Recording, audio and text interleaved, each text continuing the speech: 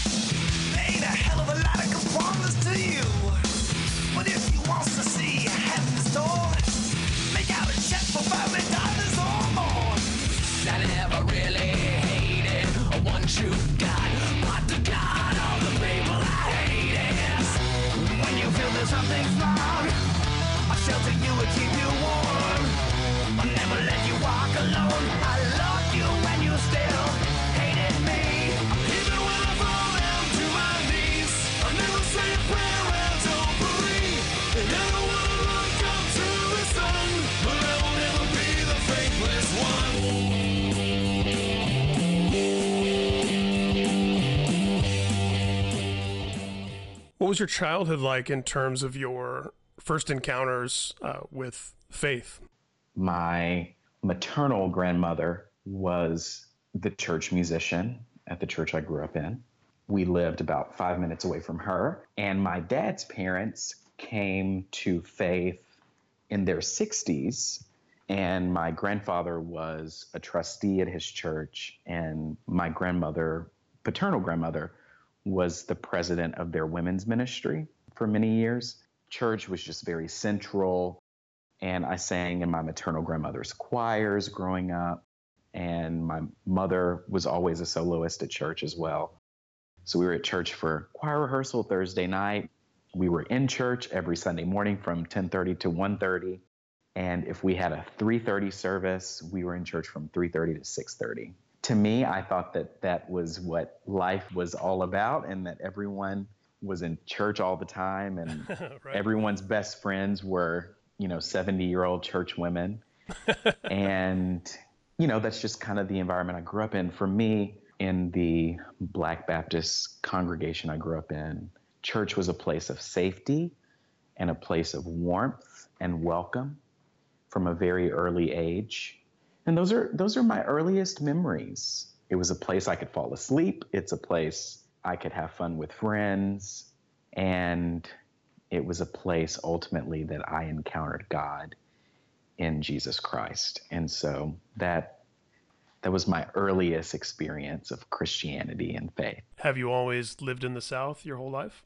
I have. I grew up in Fort Worth, Texas, and went to college in Henderson, Tennessee, which is about an hour and a half away from Memphis, which is in West Tennessee. Went to seminary in Alexandria, Virginia, at Virginia Theological Seminary, which is an Episcopal seminary, and was then ordained in Memphis and serve a church here, and have been here for 2 years. So I've lived in Tennessee for 2 stints, Texas and Virginia.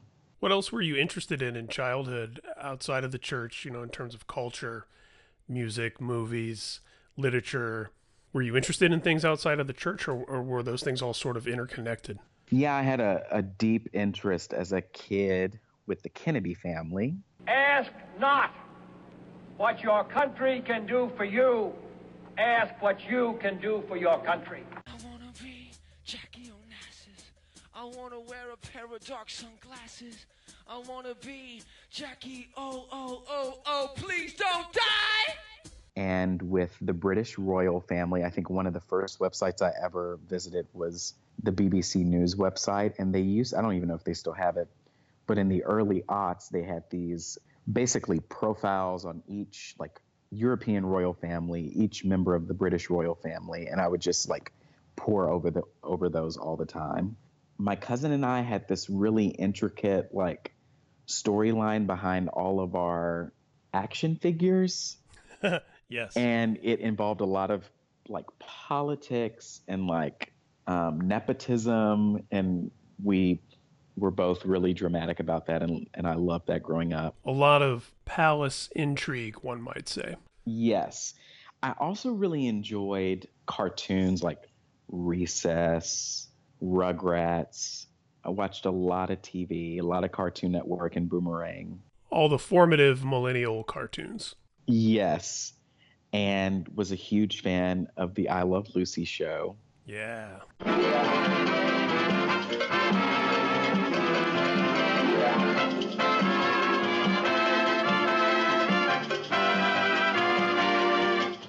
And, you know, I grew up in a racially diverse neighborhood in Fort Worth. And so we were in a really safe neighborhood. And so we were out, you know, all the time playing with neighbors. And, you know, it was basically that whole come home when the street lights come on. I mean, that was basically the way I grew up. So my brother and I were out all the time, and it was just fun. I mean, I had such a fun and warm childhood.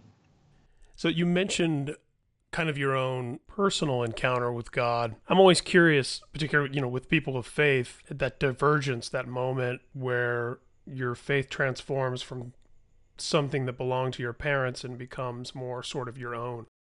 Do you remember any particular event or series of events where you felt like you turned that corner? I guess maybe one moment was when I was 12 or 13 and I went to a vacation Bible school at a church in our neighborhood that was not the church I grew up in. And they had a youth group, and that's basically where I decided at that age that I was going to go to church and I was going to be a member. I would understand that church now as a fundamentalist church. I didn't know that then. But that was kind of my first time to kind of own, you know, have kind of a faith of my own, asking questions of my own. So yeah, probably early adolescence. Who were some of the important figures in terms of authors and things like that who you were turning to for answers? I read a lot, and one of the downsides to the fundamentalist church that I ended up going to as a teenager was that you could only read authors who were a part of that denomination. Yes. Yeah. And so I read broadly across that tradition, and I guess got bored and started reading people outside of the Church of Christ, like Brian McLaren, Rob Bell, and a few other people who were in what at that time was being called the emerging church movement. Sure. Which led me ultimately to N.T. Wright, who through his writing led me to visit the Episcopal Church. And around that time, college, seminary, I started reading a lot of minority authors, women, people of color, LGBTQ people, which kind of brought me back to kind of the faith of my parents and of my own people. Yeah, that's kind of been my circuitous journey in many ways back home. Educate me about N.T. Wright. I'm, familiar with the emergent church movement, but N.T. Wright is a new name to me. So N.T. Wright was he was the Church of England's Bishop of Durham at that time. I think he's now the principal of a theological college in the UK somewhere. And he was doing a lot of work, and I think he still does, on, what did they call it? New perspectives on Paul and also the historical Jesus. And he was really concerned with bringing the centrality of kind of the historical resurrection back to theological and biblical scholarship.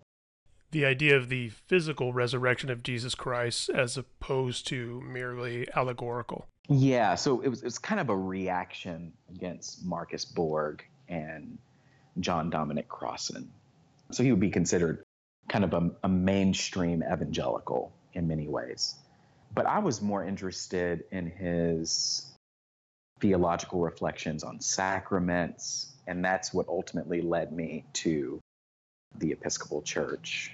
I'm from an Irish Catholic family on my dad's side, and an Irish, German, Scottish family on my mom's side who were Presbyterian. So I had some exposure in my childhood to both sort of, Catholicism and Presbyterianism. And I don't know if, it's something cultural, but of course, when you think of Ireland, you think of the conflict between Catholics and Protestants. And I think one of the things that first intrigued me about the Episcopal Church is that combination of forward-thinking, modern theology with, for lack of a better word, ritual. Only a Protestant would say, for lack of a better word, ritual. Exactly. Like it's a dirty word, right? Like it's a bad thing. I'm guilty saying it. Yeah.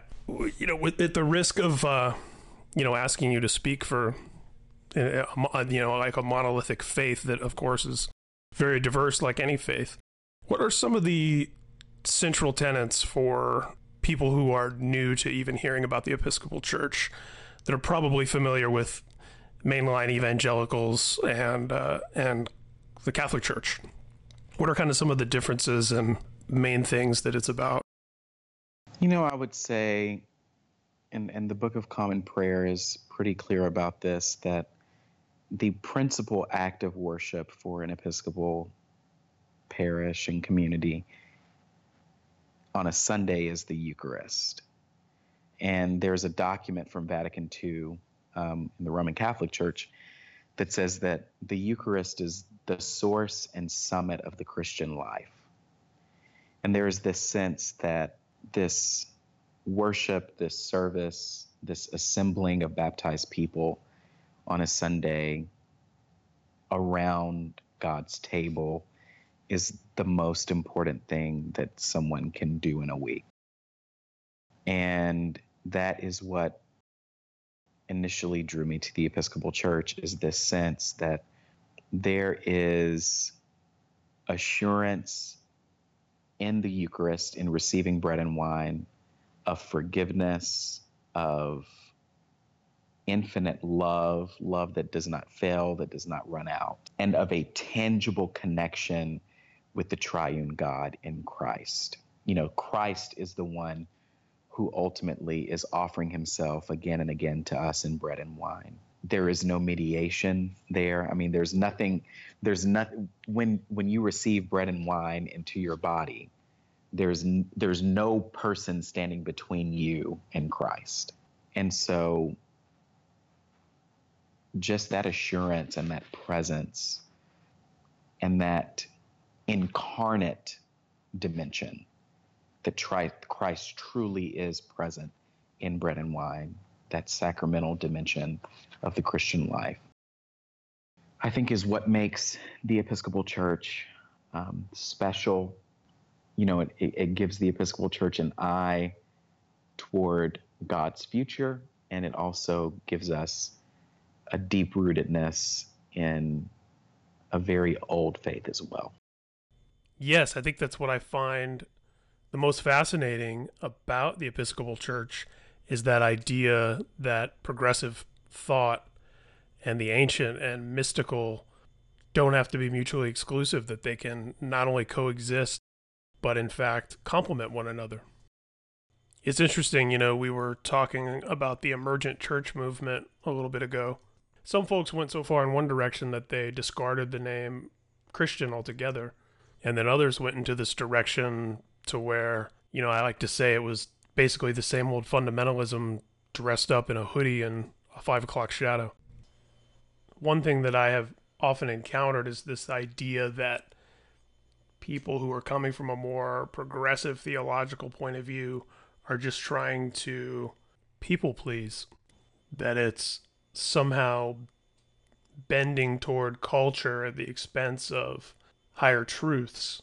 But taking what I sort of intuitively already felt to be right as a jumping off point and studying and investigating and reading the work of different theologians, I came around to the idea that it's really the church who is guilty of bending to culture for generations, going back, and really distorting a lot of what the Gospels in particular stand for in pursuit of empire, in pursuit of oppression.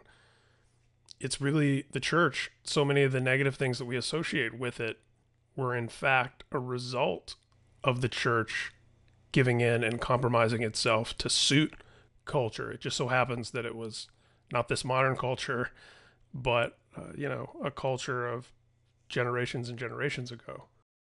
One of my favorite things I've seen you say, if theology can be used to oppress, murder, and brutalize women, black people, trans people, queer people, bisexual people, and people with disabilities, then why can't theology be used to liberate us, dignify us, and renew us? I was at a theology convening last year, and Ruby Sells was there. And of course, everyone knows who Ruby Sells is.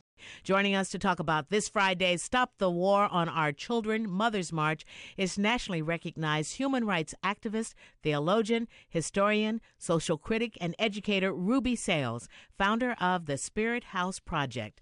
And we are so glad to have you here. And in the middle of her conversation, she mentioned that Black people had taken, she talks about the difference between Black folk religion and the Black church.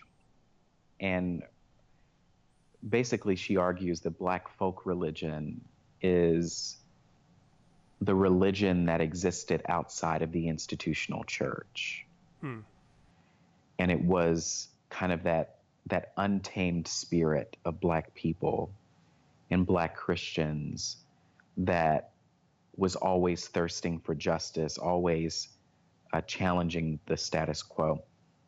And she said, we had taken the religion of our enslavers and had repurposed it for our liberation. That's the cue that I'm seeking to take. There's nothing that is perfect about Christianity. There's nothing perfect about being a human. There's nothing perfect about life in general. And so, is there a way that we can be honest, humorous, and hold our traditions lightly and say there is nothing that is exempt from scrutiny in our faith? Structures, assumptions, doctrines, practices, there's nothing that should be exempt from scrutiny. I think a lot of that just has to do with just being an adult person who is a Christian. Sure. An adult person, yeah, or an adult person who is in a marriage relationship or anything. I mean, you know your spouse, you know their faults. That does not necessarily rush you toward divorce. You may think about it, it may happen, but kind of the priority in a lot of healthy relationships is making what you have work and not really being preoccupied with something that's not there. And so that's my relationship to Christianity and the church. It is what I know. It is what in many ways has raised me and shaped me and formed me. And I'm honest about it. I'm not going to lie. I'm not going to defend the church when it's defenseless. And I believe in it. I mean, it's a paradoxical relationship, just like so many relationships are. I've never thought about it that way in terms of the context of any other relationship, because I think with religion and faith, so many of us often strive to either find the religious system that lines up 100% with everything we think and feel and want to believe, our confirmation bias, or finding something that we mostly agree with and putting ourselves into this ideological cage of conforming to the other parts that don't necessarily feel right. I love that idea that you've laid out about relationships, because no relationship is perfect. No partner is perfect. No person is perfect. We're not perfect. So why would our relationship to really any ideological system or spiritual path be perfectly suited to our every exact need? Now, of course, religion attempts to address life's biggest questions and our humankind's search for meaning. And yes, religion has played such an important and oftentimes tyrannical, terrible role in policy and public life.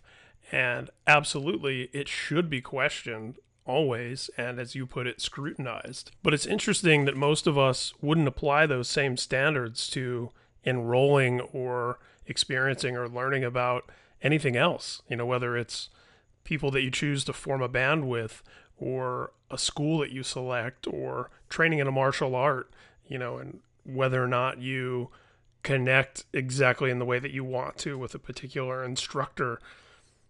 It's kind of crazy to me, the idea that because something doesn't line up exactly perfectly with what we want it to be or think it should be, that we would dismiss it outright. Anglicanism in general has a lot of room for diversity of thought and theology. What makes someone Anglican is not that they, or Episcopal, is not what they believe. It's what they pray. And so what makes us Anglican is how we pray and our connection to bishops who are connected to the Archbishop of Canterbury. We're not a confessional church. We're not a confessional tradition. There's not a list of things you have to believe in order to be Anglican. Of course, we are a creedal tradition. We affirm the ecumenical creeds of the church. But beyond that, how we pray, how we worship, the way we structure our liturgy is what ultimately makes us Anglican and Episcopal Christians, which is very different from a lot of other traditions. I mean, I'm not saying that that's like necessarily the best way to approach anything, but that's the way we approach it.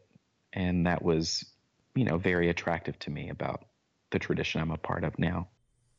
Yeah. And what was that seminary experience like? My seminary is a small community.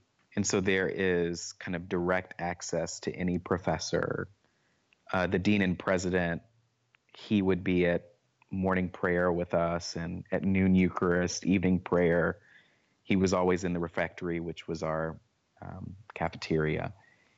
And so there was just this sense of connectedness in the community that I really appreciated. I really, really loved the exposure in seminary to kind of the earliest Christian writers and thinkers, St. Augustine of Hippo. I mean, these were people that I had heard of, but had never really read for myself. I'd only read kind of secondary sources on them, but had never really read their stuff. St. Gregory of Nyssa, St. Basil, I mean, on and on and on. And so thinking, oh my goodness, we have all these questions about the Trinity. We have all these questions about allegory and myth. And Christian people have been wrestling with this from the very beginning of Christianity. And in some ways, some of these disputes have been resolved, but in many ways they haven't. And so really kind of seeing myself as entering the river that is Christian thought. And of course, with cross-pollination from other disciplines, I try not to only read theology. And I also try not to just read prose. One really formative experience was going to a preaching conference in seminary. and it was all about poetry. This was in 2014. Mm-hmm. And Mark Oakley, who is the Canon Chancellor of St. Paul's Cathedral in London, was talking about preaching as poetry and, kind of the preacher as poet, which really, really spoke to me. It made me realize, oh my goodness, I don't ever read poetry. And this is probably why my preaching's so boring, because I think in such a prose way. Mm-hmm. And so I've had kind of this 3-year journey with poetry and discovering poets that I had heard of but never read. And so that just opened up a new world for me. And poets who aren't Christian. I mean, just so many different people who are saying such compelling things in such musical ways. And I remember Canon Oakley saying that, God is more poetry than prose. God is more poet than a prose writer. And I began thinking, oh yeah, that's definitely my experience of God. If I needed to, talk about my experience with God, talking probably wouldn't be the best way to approach it. A song would be, or a poem would be. The same way you don't list, these are the 21 reasons I love my spouse, and on, so on and so forth. You write a love song. And that's why the Christian tradition is so rich with poets and mystics and lyricists. As I'm sitting here listening to you, I'm realizing I read predominantly, almost exclusively nonfiction. I don't read much fiction at all, and I don't read any poetry whatsoever. Definitely inspiring me to go down that rabbit hole soon. Canon Oakley also says that, if you're going to tell someone a story and you say, on June 21st, 1983, ... Mm-hmm. They hear that a lot differently when they hear once upon a time, ... And, how do we think and preach and sing and communicate in a way that is lyrical, that is musical, that is not afraid of metaphor, that is not allergic to a figure of speech? I mean, and that's really fundamentalism. It's this, or the antithesis of fundamentalism, which is this preoccupation with certainty and certitude, and lists, and on and on and on.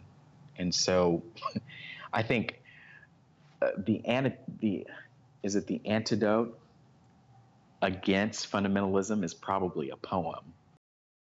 And that's a magnificent segue into another topic I wanted to get into with you, and that is the challenge of what's been called the new atheism.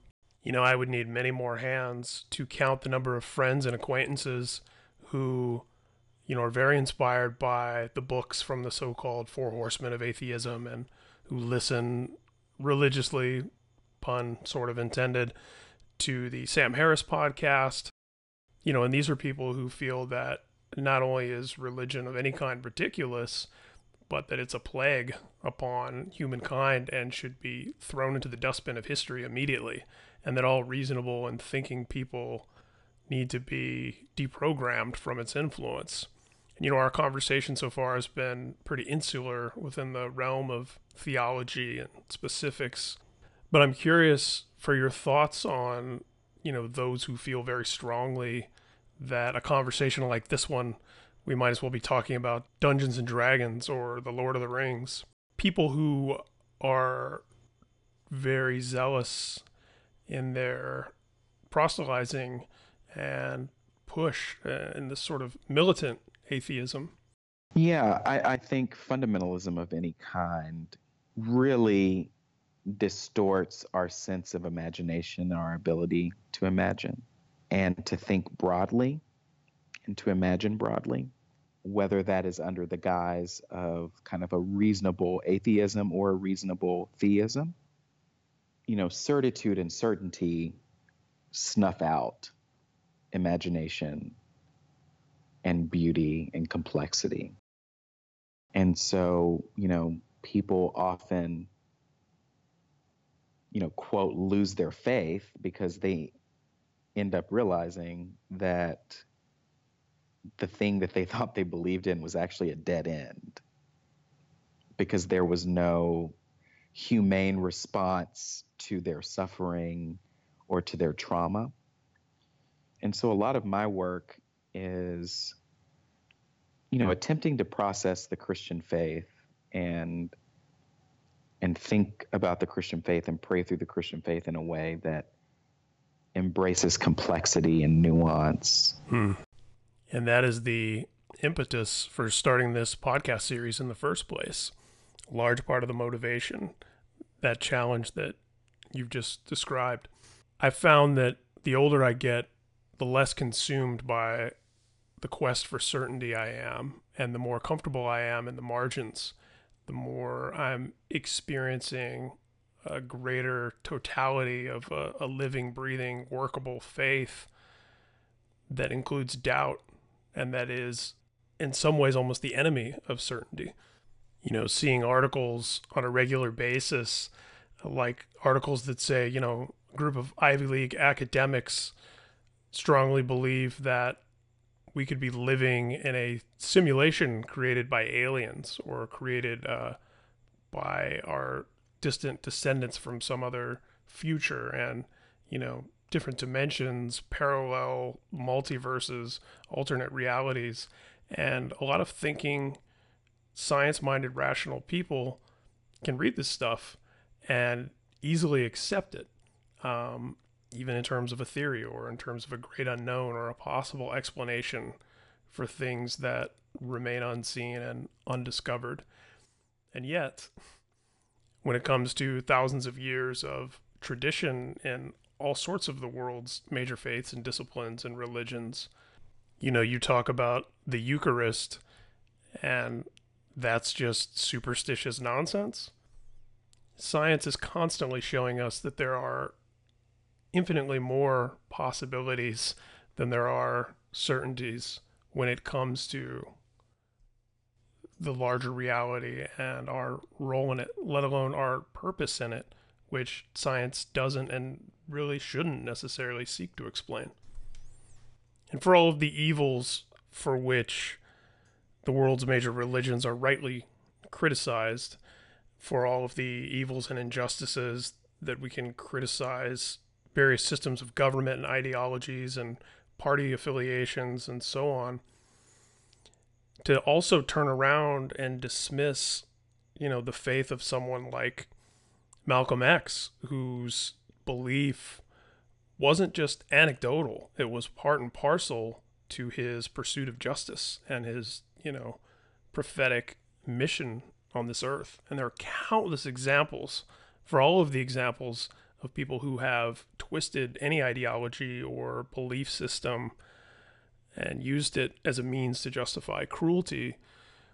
There are countless individuals, whether it's liberation theologists, you can just go down the list of people who are fighting for justice in this world, who are not only inspired but empowered by some type of living faith. Absolutely. Yeah, this sense that there is a reality beyond themselves that is inexplicable in many ways. Yeah, and so many transformative historical figures have had that rootedness in the visible and the invisible, in that which was not tangible and that which is. And, really kind of the most healthy people are able to say, hey, both these things complement each other. They're not in competition. Yes. Some things can tell us how, and some things seek to tell us why. Yeah, exactly. And I feel like dismissing exploration of the mystery of the spiritual component of our reality would be like dismissing art. Why have art if we're just focused on figuring out the mechanics of how everything works? Yes, exactly. Art is certainly gripping with something beyond the how of our existence. Mm-hmm. You mentioned humor. There's a beautiful simplicity in even introducing that word into a conversation like this one. Humor certainly plays a part in a lot of your work, definitely in your interesting. Your presence in social media. The fact that you are addressing and grappling with so many issues of grave concern that are, no pun intended and without understatement, deadly serious. I find the wit and joy that you're able to infuse in your commentary about the world around us is really helpful in processing, so much of this bad news that we're constantly bombarded with on a daily basis. I'm a big fan of comedy, comedians, the comedic art form, and a major advocate and proponent of the idea of its importance and relevance to our spiritual health and our mental health. So I'm curious if you could elaborate on that a little bit as well. You mentioned the word humor, and I see that playing a role in your daily walk in life and what you represent and speak about. So I'm curious for your thoughts about that and the role it plays. Interesting. That's so funny because I don't think anyone's ever characterized my work that way. I was just talking to my cousin, who I'm very close to, about this a few days ago. So many of our memories of our childhood and our family in particular involve us being together, all my aunts and uncles, my grandparents, cousins, parents, neighbors, extended family, and just laughing. Like, my dad is one of the funniest people on earth. And even to this day, if you get him going, he's just really, really, really funny. And my mom is funny. Like, my whole family is they're actually all very funny people. Laughter was, it was just a part of the rhythm of our lives. I know some of the starkest time in our lives, was when my parents were sick and would be in the hospital. And, we would just laugh with them in the hospital bed. And that was just important to my upbringing, this sense of levity. I remember one of the first scriptures that I memorized as a kid is Proverbs 17:22. A joyful heart is good medicine, but a broken spirit drieth up the bones. Wow. And there was just this sense growing up that humor, levity, laughter, a lightness about life, having a solid person, that's a part of being a solid and whole person, is being able to laugh at ourselves. Not laugh at the expense of other people, but right. Being able to laugh at ourselves. I think that's important too. It's something I've seen Patton Oswalt talk about in interviews when it comes to, the idea of what's funny and what's off limits and the kind of the mechanics of a joke. And, something he had said that when it comes to different quote unquote sensitive issues, a joke isn't funny when it's at the expense of the victim. You can talk about a lot of these issues so long as the butt of the joke is the oppressor and not the oppressed.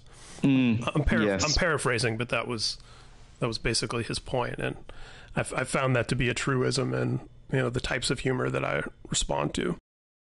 Well, and I know a lot of scholars have talked about this, and this is not one of my areas of expertise, but I really, really appreciate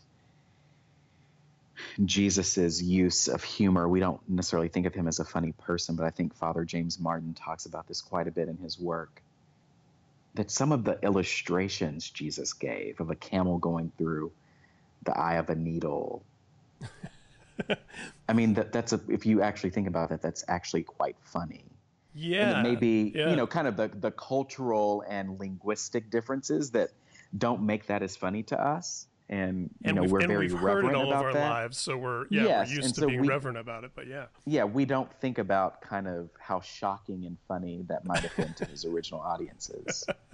Yeah, and possibly even a little bit crude, contemporaneously. Yes, absolutely. Yeah.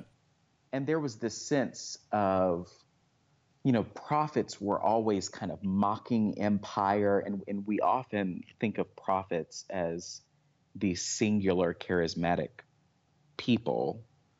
but often prophets were kind of this traveling band of outlaws who did not speak their prophecies, they sang them. And so they would go from village to village performing these prophecies in groups. And then we'll call this group Ezekiel, or we'll call this group Isaiah, but it usually was a band of people. And so kind of this lightness, this musicality, I mean, it's there in the Bible, it's there in life, it's there, when I'm walking to work and I trip and no one sees it, but to me, it's like the funniest thing on earth. Yeah. It's there when I make a mistake or someone makes a mistake in liturgy on a Sunday. It's this surprising thing that happens in the middle of life that says, you are taking all of this so seriously, and as it should be, but please give yourself some room to laugh. Yeah, and even in the way that, I would say you're a great example of this, the idea of kind of almost undermining empire and oppression by getting a laugh at its expense, poking holes in it. There's one person you'll never see laugh, and that's Donald Trump. He does not laugh. Exactly. He's not a happy person. He cannot tell a joke. I mean, there was that it was like a comedy dinner he did with Hillary Clinton during the campaign. Yeah. And he does not understand humor. You've never seen any of his children laugh. I mean, they're just a deeply unhappy family. Hillary believes that it's vital to deceive the people by having one public policy and a totally different policy in private. For example, here she is tonight in public, pretending not to hate Catholics. Yeah, and Obama would kill at those correspondence dinners. Absolutely. And then Trump refused to do the correspondence dinner. I mean, yes, he's antagonistic toward journalists, but I also think he does not have a sense of humor. And I think that is a very telling window.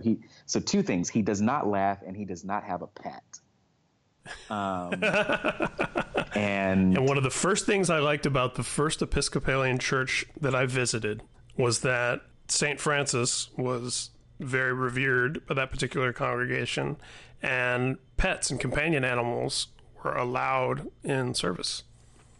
I'd never seen or heard of that before, but people brought dogs and cats to church.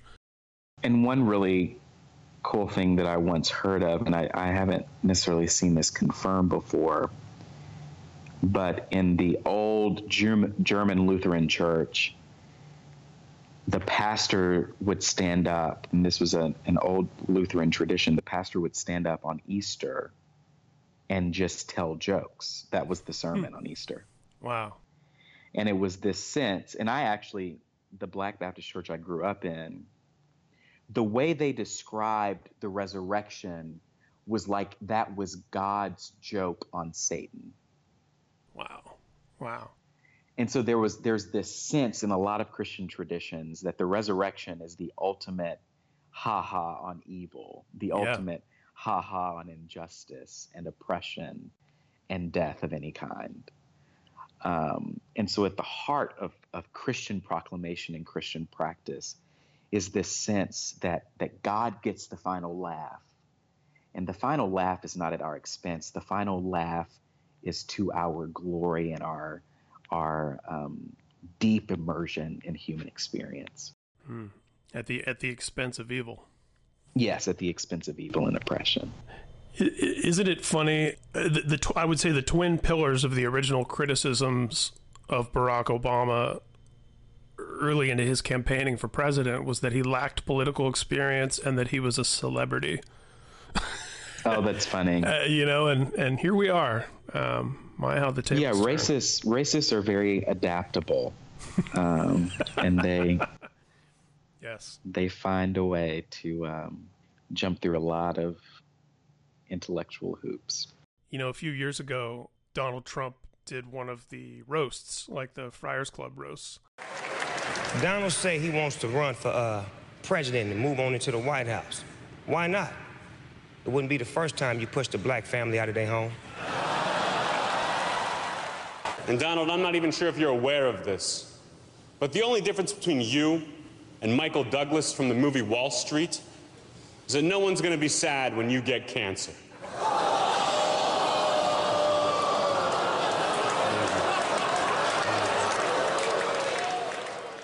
And yeah, he barely laughs through it. He makes that sort of flustered, pained, smug face that he and our vice president have in common. Mm-hmm. But, you know, as someone who follows a lot of the celebrity roasts, you know, Anthony Jeselnik, who's a comedian I've seen a lot, he was a writer on some of those roasts previously, and then that was the one where he sort of debuted on the public stage. Anyway, I saw an interview with him where he was talking about writing for the Trump roast and performing at it. And the interviewer had said something like, you know, at each of these roasts, the celebrities who are being roasted always have a couple of topics that are off limits that no one can joke about. You know, like with Charlie Sheen, he didn't want any jokes about his mom. You know, everyone kind of had their particular thing. And they asked Anthony Jeselnik if Trump had anything that was off limits. And he said, we could make fun of his hair, his kids, his divorces. The only thing that we weren't allowed to make jokes about was anything that implied that he has less money than he says he does. The one joke I remember that, like, because Donald Trump is so exciting to me because you can't hurt him. He's like he's the perfect punching bag because no one feels bad for him ever. But I love that I made a joke about him having cancer. That was like the meanest joke possible. He does not have cancer, but I made that joke, and it didn't faze him at all. But I made a joke about, I said, Donald Trump, you have a great sense of humor. You've always been willing to embarrass yourself on Saturday Night Live and the casino business. And he was devastated. He was so angry that I made a joke about his casino failing that I thought that was hilarious. That was great. Yeah. Interesting. So telling about our current state of affairs. Yeah. And unsurprising. And unsurprising. Yeah, it's gotten kind of old at this point. For listeners and for myself, who are some of those early Christian thinkers, theologians, saints? You know, if you could pick one or two to, you know, give us a homework assignment to who spoke about or wrestled with some things that might tie into some of the things we've talked about. Who are a couple that you would send us after to go read? I know that everyone knows about her, but Mary, the mother of Jesus, you know, she most likely was illiterate, so didn't write anything. But I think if we paid attention and prayed with just the few places that she appears with speaking parts in the Bible, mm-hmm. There's so much to be learned from her, so much to be experienced with her as the mother of someone who died at the hands of a bloodthirsty empire. Wow. And someone who herself was a revolutionary in her own right. And one needs only look as far as the Magnificat in Luke. I think Luke 1 or Luke 2. Another person is Saint Monica, who is Saint Augustine of Hippo's mother. She was a North African woman who was a devout Christian. Augustine did not become a Christian until much later in his life.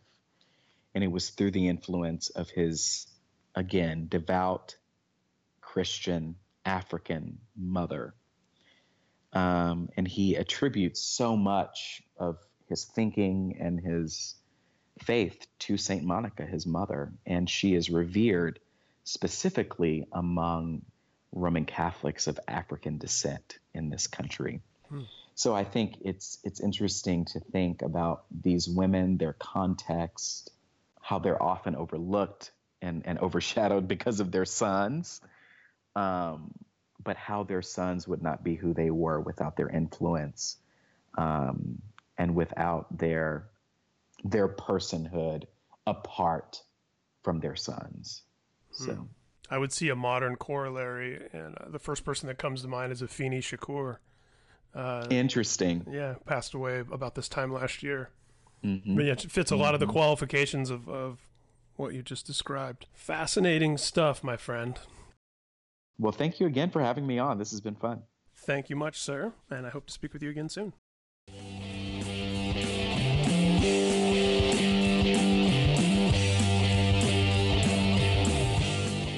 That does it for this episode of No Prize from God. My thanks to the Reverend Broderick Greer. You can follow Broderick and all of his activities by going to broderickgreer.com. To get the proper spelling of that, just check the description of this episode that you're listening to.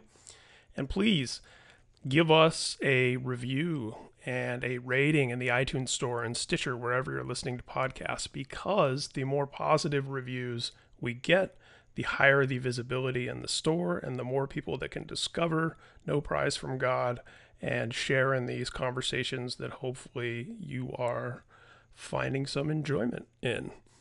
Give us a follow, No Prize from God, on Facebook and Instagram, and No Prize from God _ on Twitter. I'm at Ryan Downey on Twitter and Superhero HQ on Instagram. No Prize from God is part of the Pop Curse Podcast Network, which includes Pop Curse with Ryan J. Downey and Speak and Destroy, a Metallica podcast about all things Metallica by Metallica fans for Metallica fans. Listen to previous episodes of No Prize from God with Maddie Mullins of Memphis Mayfire, Jesse Leach of Killswitch Engage, and please subscribe to stay tuned for more. You guys have been great, and I've been Ryan J. Downey.